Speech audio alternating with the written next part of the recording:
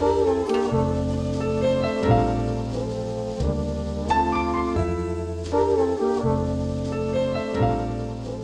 and welcome to the Oats for Breakfast podcast.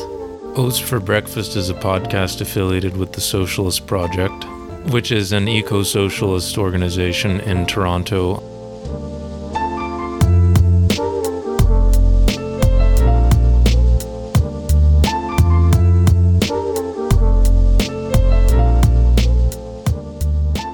I'm your co-host, Asia. My name is Patrick. Today we're going to be talking to Tanner Mirrlees about the politics of the alt-right.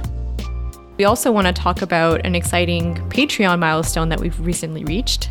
It's $100 a month over Patreon. It's pretty good. Yeah, pretty good. So if you guys are interested in helping us get to our next milestone, $200, You'll be duly rewarded for doing so. Yeah, I mean, it would be nice to get...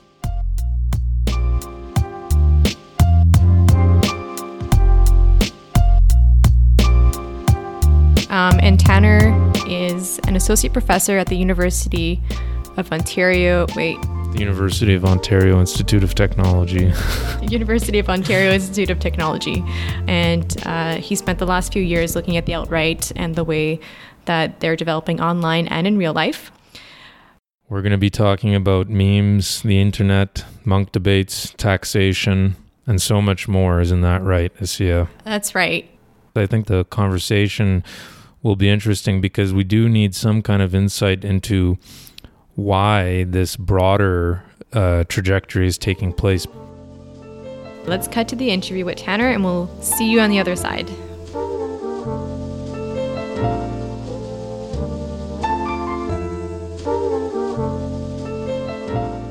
We're happy to be here today with Tanner Mirrlees, and he's a political economist of digital media technologies and cultural industries.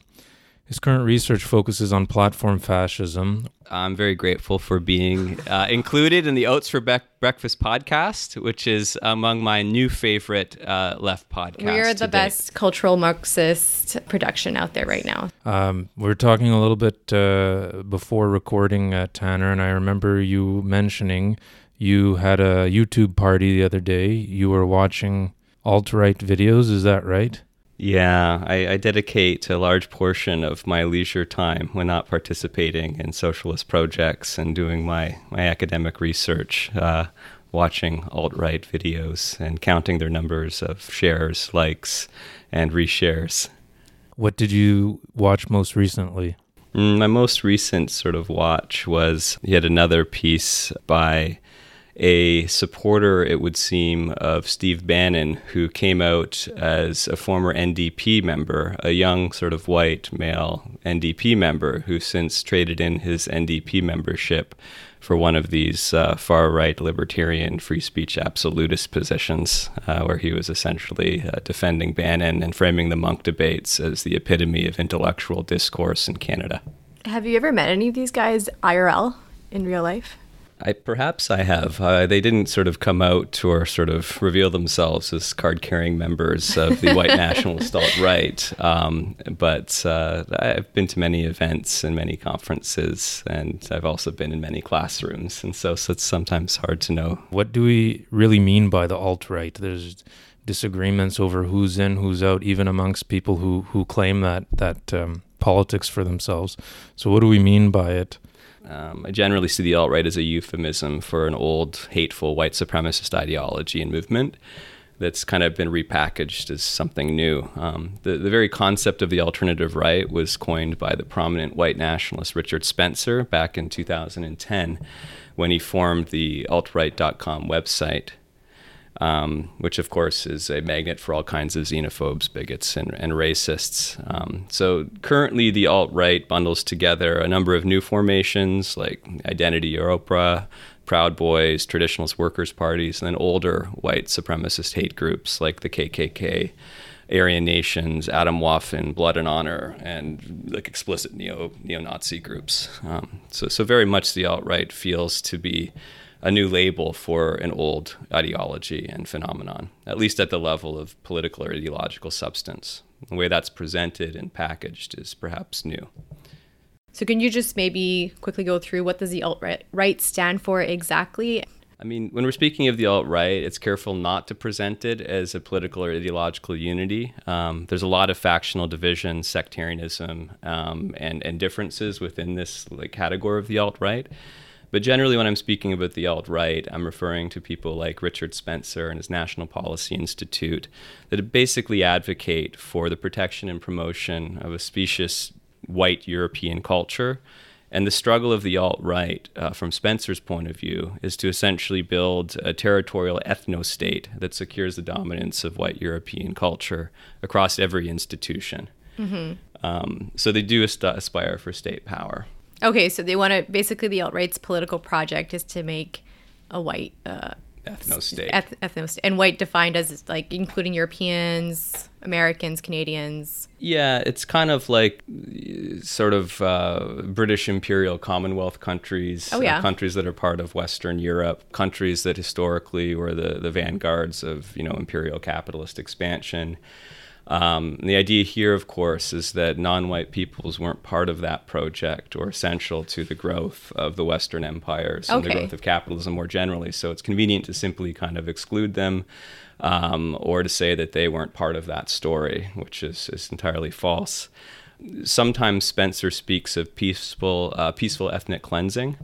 Where he says that I'm not a neo-Nazi who wants to commit genocide against all non-white, non-European peoples, but what I do want is to remove all people who don't fit into my ethno-state ideal from the United States. I want to send them back to their supposed home countries where the cultures are homogenous and unified. And this is, of course, rests upon specious notions that cultures are unified within the territorial borders of nation states. So, in Spencer's ideal world, every state has a pure racial, ethno-people nation, and they should just stay there and not mix or mingle with others beyond those territorial borders. So Patrick is half white, and I'm half white. Would we make it into the ethno-state? No, you would not be included in Richard Spencer's dream of a white ethno-state. Actually, you would be seen as the epitome of all that's wrong with a liberal multicultural polity where people from around the world immigrate, mix, mingle, have families, get together, share beds, jobs, movies. Okay. Sometimes the most pejorative term for this, for the fascist alt-right, is mud people.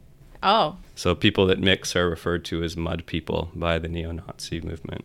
In terms of the distinctiveness of the alt-right, not being very well versed in right-wing politics, it seems to me, at least what's considered distinctive in the mainstream media about the alt-right is this meme culture and this general internet culture that surrounds this kind of politics. Would that be accurate assessment? Yeah, I think there's a few different ways of trying to distinguish the alt-right from, history's white supremacist, fascist, neo-Nazi movements of the past. One might be generational. Many of the people that identify themselves as alt-right see themselves as a youthful alternative to the boomer establishment conservatism of the Republican Party and also the boomer neoliberalism of the Democrat Party. So some have really associated this with kind of a millennial youth movement on the far right. That said, some have done research that suggests many people on the alt-right are actually just middle-aged, uneducated, working-class white guys. So it's, again, even generationally hard to sort of draw those boundaries and sort of determine who's in and who's out. It seems to be across generations, even though the alt-right does get associated with these millennial white nationalists. Another sort of way of distinguishing the alt-right from the old sort of white supremacists is style or aesthetics. They've really tried to distinguish their look and their image from the Klan robe-wearing, swastika tattoo-bearing, and skinhead cross-burning, Nazis of America's past. So they're dressing up in business suits. Sometimes they're even adopting a kind of transgressive hipster style of sorts. Like Milo Yiannopoulos. Yeah, so you see Milo dressing really slick one day in kind of a GQ business suit, and then the next day he'll be sort of looking like a Queen Street hipster. And so they sort of morph, but they're trying to repackage themselves as kind of, either super preppy, almost frat boys, or alternately people that would fit in with kind of a liberal creative class milieu you'd find downtown Toronto. So the looks are quite deceiving, and they're quite novel as compared to the way that history's Nazis and white supremacists looked, with big ugly swastikas tattooed on their bald heads, and Klan robes and cross burning, iconography and such. That, of course, those images and symbols still are very much part of the alt-right, but they sometimes get sort of dressed up or packaged in a kind of new and funny guise. So I guess speaking of mobilization online, so the left also has tried to mobilize and politicize people using online platforms and social media. Why haven't we been able to use these platforms as effectively as the alt-right? That's a really good question. I think the question also speaks to the disjunct between what many liberals and lefties imagined the internet and social media would do for their politics and for their cause, and actually what was done with those tools for their opponents. There's this idea, especially in the 90s, that the internet, the World Wide Web, would allow progressives, ranging from liberals to left social democrats to socialists, to build their movement, win consent to their cause, speak back to the mainstream media gatekeepers that filter out socialist and Marxist ideas, and really move the world in a direction that they wanted. But what we learned over the past 10 years is that the internet has helped to take the right, not the left, to power. And I agree with Angela Nagel in this assessment. You can sort of see evidence of this by comparing and contrasting the platform presence of someone like Richard Spencer, again, prominent white nationalist, head of the National Policy Institute and founding editor of AltRight.com, with one of my favorite American democratic socialists, Bhaskar Sankara, founded the Jacobin, a prominent DSA member, and quite an effective platform socialist. So when you go and you just look at their Twitter handles, you look at their Twitter profiles, and you see Spencer has almost 80,000 followers, and Sankara, want to guess? 10,000? I don't even follow Sankara. 35,000 or so. Yeah, Patrick's about right. Sankara's got about 39,000. So basically, like, a young American neo-Nazi has almost double the Twitter followers than, a prominent democratic socialist in the United States. So most people probably heard that Steve Bannon, the infamous Steve Bannon, was in Toronto. He was in town to debate David Frum, former speechwriter to George Bush II, on the topic of whether the future of Western politics will be populist or liberal, something like that, I believe. But in terms of having access to this public space, what was this a concession to alt-right people, or was this a way to tell them, you have a voice in the public? Was it a bad concession, or was it kind of like trying to make a more open space for public debate? Yeah, I mean, I actually showed up at the counter demonstration on Friday night to use my right to freely assemble and speak my political mind, to counter, or at least symbolically, speech by someone who symbolizes a movement that I despise. I think that the Overton window of sorts is being shifted to the right by platforming someone like Bannon. What people who attended the debate sort of were saying in response to that position, held by many of the demonstrators that showed up on Friday night, was that I don't agree with Bannon, but Bannon is a very significant right-wing political consultant, a mover and shaker, somebody who's influenced the Republican Party under Donald Trump, somebody who's consulted with right-wing political leaders and nationalist movements all over the world. I want to hear what Bannon has to say, at least so I can understand that, then possibly challenge it more effectively. That was the kind of defense I was sometimes hearing from the people that had the privilege to buy a ticket and get a seat at that debate. Yeah, it was like $200 a pop. Yeah, it's like a lot of money. It's expensive. And I say, well, do you really need to pay $200 to see Bannon speak? I mean, Bannon's presence is easy to understand by reading the 1,000 articles about him that had been published online or watching one of his 1,000 videos on YouTube. There's no shortage of coverage about what Bannon is, what he stands for, what politics he aligns with. So this idea that we need the Munk debates to give us, 2 hours of Bannon debating, Frum in order to understand Bannon better seems disingenuous to me. But Bannon seems to be blowing a lot of dog whistles because he's many things to many people, it seems. A lot of the protesters seem to be claiming that he was a Nazi, something he denies. And when you hear him talk in these public forums, whether it was the Munk debate or with The Economist, he claims to be a nationalist, and he frames the debate in terms of either nationalist populism or socialist populism. He claims to be much more open to, say, people of different races, not necessarily just white people. A lot of non-white people seem to be of a similar mind as him on this topic. So there's just a flurry of contradictions surrounding him. And what is he? Is he kind of a chameleon? Does he have a real politics? Is there something really there, or is it just a lot of smoke and mirrors? No, these are really, really good. There are contradictions, and I sometimes think these contradictions, are lost on those that are very quick to turn up and show Bannon down or no platform him. For me, attending that demonstration was a larger statement against what Bannon's been associated with. Which is the alt-right, which is white nationalism, which is, politics I detest. But Bannon, I think at the core, is a right-wing political opportunist and entrepreneur who will take money from the highest payer. You have to remember that Bannon is not a little guy. He looks like Michael Moore. The clothes he wears, he's trying to present himself as kind of like the far right's version of a Michael Moore, wearing like kind of these, crummy, jeans and sort of oversized, jacket and such. He's not slick. He's not put together like Frum was at the debate. But you have to remember that Bannon is a multimillionaire. Bannon is bourgeoisie. Bannon is a former Goldman Sachs banker and Hollywood film producer. Bannon founded Breitbart News, a for-profit, media company that, trades in sort of audience attention with a whole bunch of far-right journalists. He's made millions, and he called Breitbart the platform of the alt-right. So since then, Bannon became a high-profile political entrepreneur by selling advice, basically advice to right-wing politicians, parties, and movements around the world on how to manipulate immiserated, alienated, and angry working-class white people. He was hired by Donald Trump to run Trump's campaign as a right-wing populist.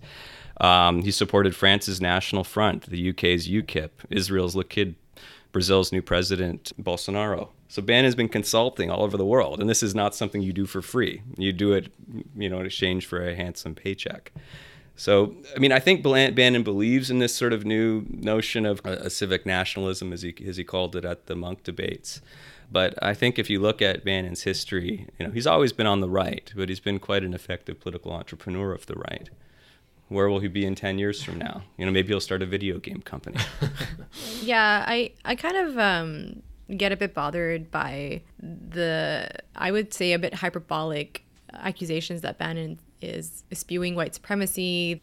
I don't know what he says in his private life or whatever, but I think in the debate, for example, I don't think that you could characterize what he was saying as white supremacist at all. And furthermore, I was kind of troubled by the lack of protest against Frum. But I would think that Frum is actually a worse person, like a worse character and a worse political player than Bannon has been. But there was no protest against him. For example, one way in which protesters framed Bannon was in terms of this originator of the Muslim ban. Meanwhile, nobody mentioned that David Frum was among those ones pushing for a war in Iraq. It seems to be a little bit a loss of perspective or a loss of memory or something. Frum for me just speaks of sort of, old news, an ideologue for an essentially broken and delegitimized neoliberal consensus that, was carried over from, say, the post-Cold War into perhaps the early years of the War on Terror, but completely fell apart during the 2007, 2008 world economic slump. Bannon, unfortunately, spoke more honestly about the antagonism of the present and where we may be going in the future. When Bannon opened the Munk debates by saying, essentially, the fault lines of contemporary politics are this.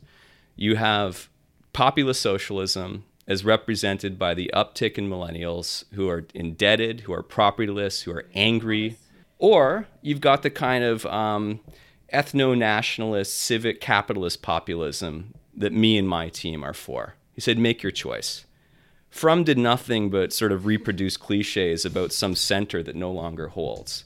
Yeah. These are the fault lines of contemporary politics. At least, Bannon was kind of, honest about that. Frum was absurd. Like, I remember at one point in the debate, he was like, when the midterms come, that working class woman is going to go out of, leave her house and be like, this isn't the America that I want, and vote against Trump. Yeah, I mean, you have to be completely blind to class inequality and the divisions that exist in American society to say such gibberish so confidently. One of the most well-worn talking points of the political right over the last 40 years has been the refrain about small government and less taxes. And there's a sense in which some of the rhetoric of the alt-right seems to push against this small government and less taxes approach. I think Bannon said something at the debate to the effect of there should be a 44% tax on people making over $5 million US, which it gives this perception that the recognition almost that we need to have some kind of taxation. What I want to caution about is with regard to Bannon's rhetoric, around essentially taxing the rich and sort of finding other ways to build public infrastructure, maybe redistribute wealth if we can only get sort of close down immigration, you shut the borders and such.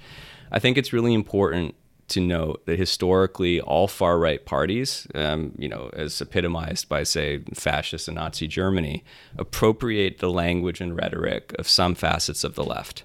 And then what they do is they sort of will appeal to the disgruntled, angry, fractured, immiserated working class with these promises of kind of economic and social, moral and cultural renew.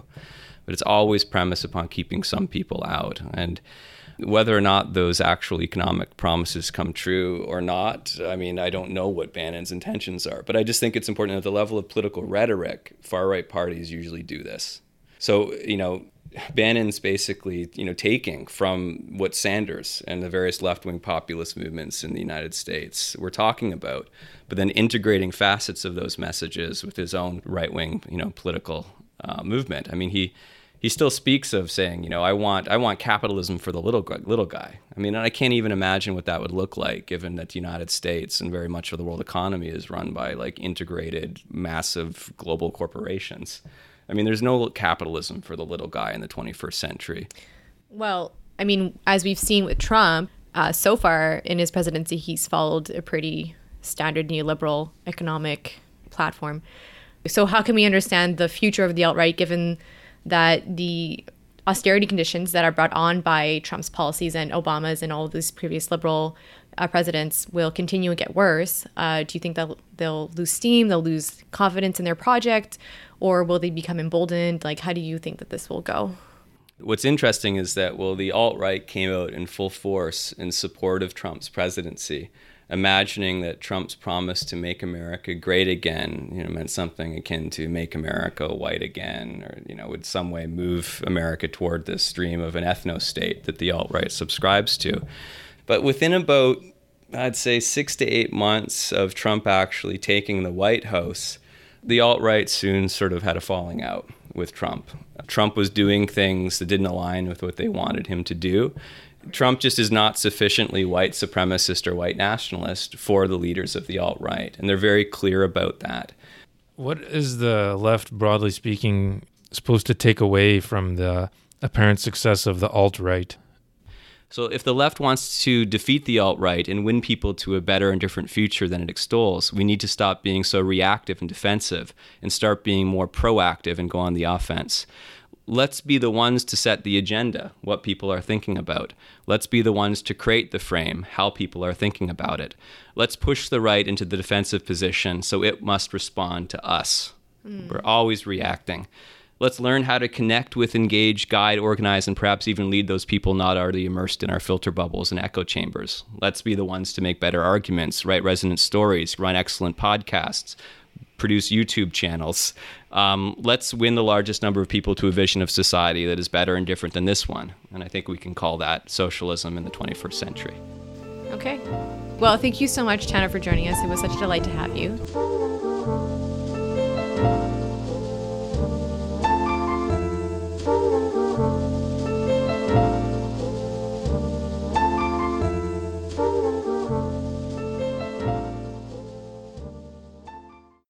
I had a great time talking to Tanner, who is not only a cultural Marxist, but a very cultured Marxist. I guess that's true, yeah. Yeah. And what did you take from the interview, Patrick? I think Tanner is generally right when he says that Bannon, regardless of what we think of his ideas, had the more effective political position given our contemporary circumstances when considered in relation to Frum, who was kind of just recycling tired cliches from the early 2000s. Bannon does sort of speak to the contemporary time a little bit more, and it's important to recognize that, I think, with all its warts and everything. Yeah, and the Bannon and Frum debate don't only represent, a conversation that's happening that might reflect conditions on the ground. They reflect a debate that's going on at the elite level of society. So, whether the future is going to be populist or liberal is a conversation that the rich and powerful are having amongst themselves. I think if that's a conversation that they're having, it's important that we understand, the debate with clarity as well. I wouldn't say all the people in the, to use the term ruling class, buy into that debate, but it's definitely a debate that's happening within a certain faction of the ruling class. Probably the debate that's taking place more so in the Canadian context, within the Conservative Party. That's right. More so than the Liberal Party. And the Liberal Party, my guess would be it's on the fringes of the party as well. So thank you for listening to Oats for Breakfast. We would really appreciate your support over Patreon. So please go on over to patreon.com/Oats for Breakfast and help us grow and expand this project. Patrons support the growth of the podcast and are treated to wonderful side dishes like extended interviews with guests. And especially voracious patrons of Oats will also be sent more food for thought via snail mail in the form of books written by Socialist Project members such as Greg Albo and Sam Gindin. Great guys. Very great. Super great. If you'd like to find out more about the podcast and the Socialist Project, you can visit us at socialistproject.ca. And if you like your oats just the way they are, or you wish they were cooked a little longer, we would love to hear from you. You can email us at podcast.socialistproject.ca. Okay, well, thanks so much for listening, and we'll see you next time.